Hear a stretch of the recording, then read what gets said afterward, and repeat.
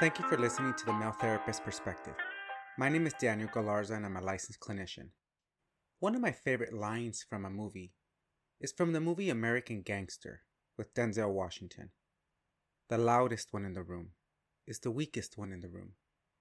Too many times we confuse arrogance with confidence. A person with a big ego in many cases is a very insecure person. But how can that be? It's in how we define good self-esteem. We naturally assume that confident people have healthy self-esteem, but that's often not the case. When a person has a weak or insecure ego, their primary way of feeling good can be through being validated by others or by trying to validate themselves. This is typically done through personal achievements or by seeking acceptance. It's a way of feeling in control or having a sense of power. I believe that in many cases, people work hard at building their self-esteem in order to protect their ego, and as a result, they do achieve impressive things. For those people who validate their self-worth through achievement, once they accomplish what they want to do, their self-esteem does feel better. Think about it this way. I can feel confident about myself if I were to make a lot of money, if I had a big home, a flourishing career, a position of power, and so on. But if it all went away, would my sense of self go with it? So keep this important concept in mind. A weak ego is a needy ego. It needs things to look a certain way to feel good. People with a weak sense of self can spend a lot of time controlling their life circumstances or being the people that they believe they should be. From the outside looking in, this person can be very confident about what they've achieved. They genuinely feel good about themselves. It would be fair to say that these people have high self-esteem. But if their hard work was with the sole intention to feed a needy ego, their self-esteem is dependent on what they achieve. Their identity and self-esteem is defined by feeling validated at all times. To me, that foundation is weak because it's rooted in insecurity. It's superficial self-esteem, and it's not sustainable. So think twice before you put someone on a pedestal. What people create may look nice from the outside, but it doesn't always mean that it's secure. If you have a mentor in your life, choose that person wisely. A good mentor will guide with humility. Bad mentors act like they have all the right answers. Now, on the other hand, there are those people who feel lost in life. They have low self-esteem because they don't know their path. They seem to go from one failed attempt to another, either blaming themselves or getting frustrated with life along the way. Or they actually accomplish a lot in life, but don't seem to feel that peace that they were hoping to feel. This can happen for several reasons. Some people have spent a lot of their lives being devalued. They didn't have people to nurture or guide them. In some cases, they were unfairly labeled or treated poorly because of how other people defined them. They may still be in that situation. A lot of us out there can be surrounded by people that are holding us back, and we may not even realize it. A lot of people also grew up in highly dysfunctional families and didn't realize it in the moment. When we grow up in dysfunction, we tend to be defined by our role in the dysfunction, or we create a version of ourselves that is needed to survive in that environment. When we're devalued, abused, or grow up in dysfunction, it takes away our ability to get to know our authentic selves. These people can fall into patterns like having a lot of self-doubt, anxiety about life. They can develop a history of their own dysfunctional relationships. Their lives can be in constant chaos. Or they simply can't seem to find peace within themselves. They might blame themselves for their shortcomings, or fail to believe in themselves. They are also likely to search for superficial answers to feel good, because they don't really realize what they want. They might say things like, maybe if I had a partner to love me, then I'll be happy. Maybe a baby will make me feel fulfilled. Maybe if I lost weight, people will value me. If I were to make more money or got a promotion, I'd finally feel secure. If you can't seem to find your path in life, or if things don't seem to work out the way you hoped, it's probably not because you're not good enough, or life is being cruel to you. It might be because you're trying to create a version of yourself that doesn't fit who you truly are. Either you're trying to be someone you're not, or you can't see that you already achieved what you wanted, and don't know how to be at peace with it. To have sustainable self-esteem, get to know your authentic self. Once you get to know your authentic self, nurture that person and love that person.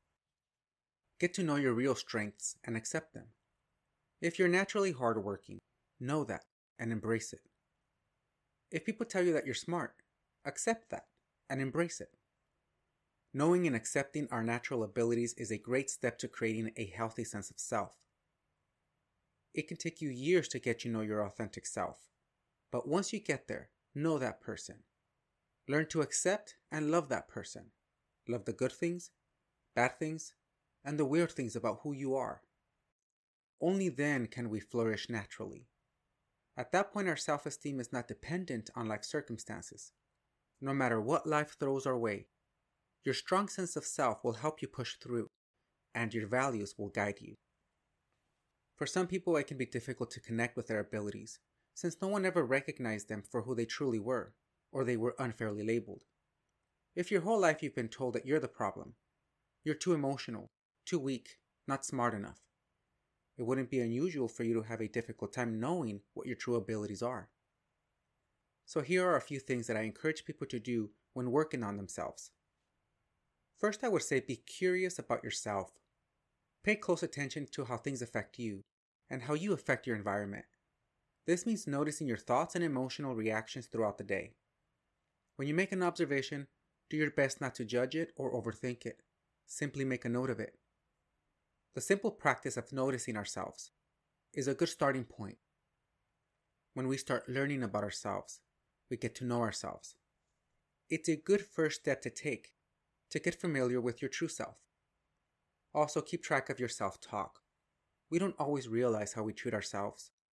By getting familiar with our self-talk, we start understanding the relationship we have with ourselves. Notice the words that you use to describe yourself and how you treat yourself throughout the course of a day. Once you've become familiar with how you treat and perceive yourself, ask yourself an important question. Would it be okay if I treated someone that I love the way I treat myself? I would also encourage that you lead your day with a healthy intention. Sometimes we wake up hoping that we have a good day. When we lead with intentions, we start to gain some control over ourselves and start becoming less dependent on what life throws our way. An intention should be based on what we want to be, not what we think we should do. Understand the difference between who we are as people and what we think we should be doing as people. A very important concept is to keep track of your energy. Whether we realize it or not, we carry energy that will either nourish us or energy that will drain us. Negative self-talk is a draining energy. People complaining a lot is a draining energy. Being optimistic and hanging around fun people can be nourishing energies. Become familiar with the energy in your life. I strongly discourage people from spending too much time in draining environments. Draining environments are situations that keep us in a negative state of mind. When we're constantly surrounded by negative, mean, or judgmental people, our personal growth is stunted. If we spend too much time listening to people complain all day, we become more cynical about life and others. In this, we practice the value of setting healthy boundaries. When we walk away from an experience or an interaction with a person, ask yourself a simple question. Was that experience good for me or not? We don't realize how often we put ourselves in draining situations, sometimes because we feel that we have to. Once you have identified the people or the situations that hold you back, do your best to protect yourself by avoiding it or limiting your interaction with it. Spend more time with people who support you and encourage you, or people that simply feel good to be around. Also get to know your values.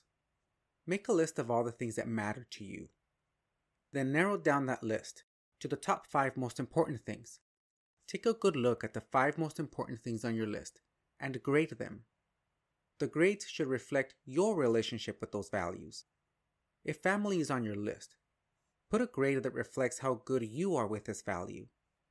If you're happy with who you are in your family, give yourself an A. If you feel that you want to improve who you are with your family, give yourself a C. Do this to your top 5 values, and it will give you a sense of where you may want to focus. Good values will always remind us of what matters to us the most, and we should know how to take care of the things that we care about the most. Finally, get familiar with the things that push you and the things that pull you in. There are things that we have to push ourselves to do, And there are things that pull us in. Sometimes we have to push ourselves to do things, like go to work, wash dishes, or mow the lawn. But in many cases, we're pushing ourselves to be in relationships or pursue goals that feel like too much work. If we spend too much of our lives pushing ourselves to do things, it will drain us, and it will take us away from being able to nourish our authentic selves. In essence, we will spend too much time being someone that we're not. Things that pull us in feel good. They call our name and it feels easy. Things that pull us in keep us engaged and promote our creativity. If you've ever thought to yourself, there are many things that I'm interested in, but I don't pursue them because I can't or I don't have time, know that you're cheating yourself. Things that pull you in promote your creativity, and it's in our creativity that we discover our authentic selves. Try new things, explore new experiences, step out of your comfort zone. If something seems interesting to you, check it out. It doesn't mean you will love it, but give yourself the chance to find out. Start that project you've always been considering. Dive into a topic that you've been curious about, or simply do something slightly different in your daily routine.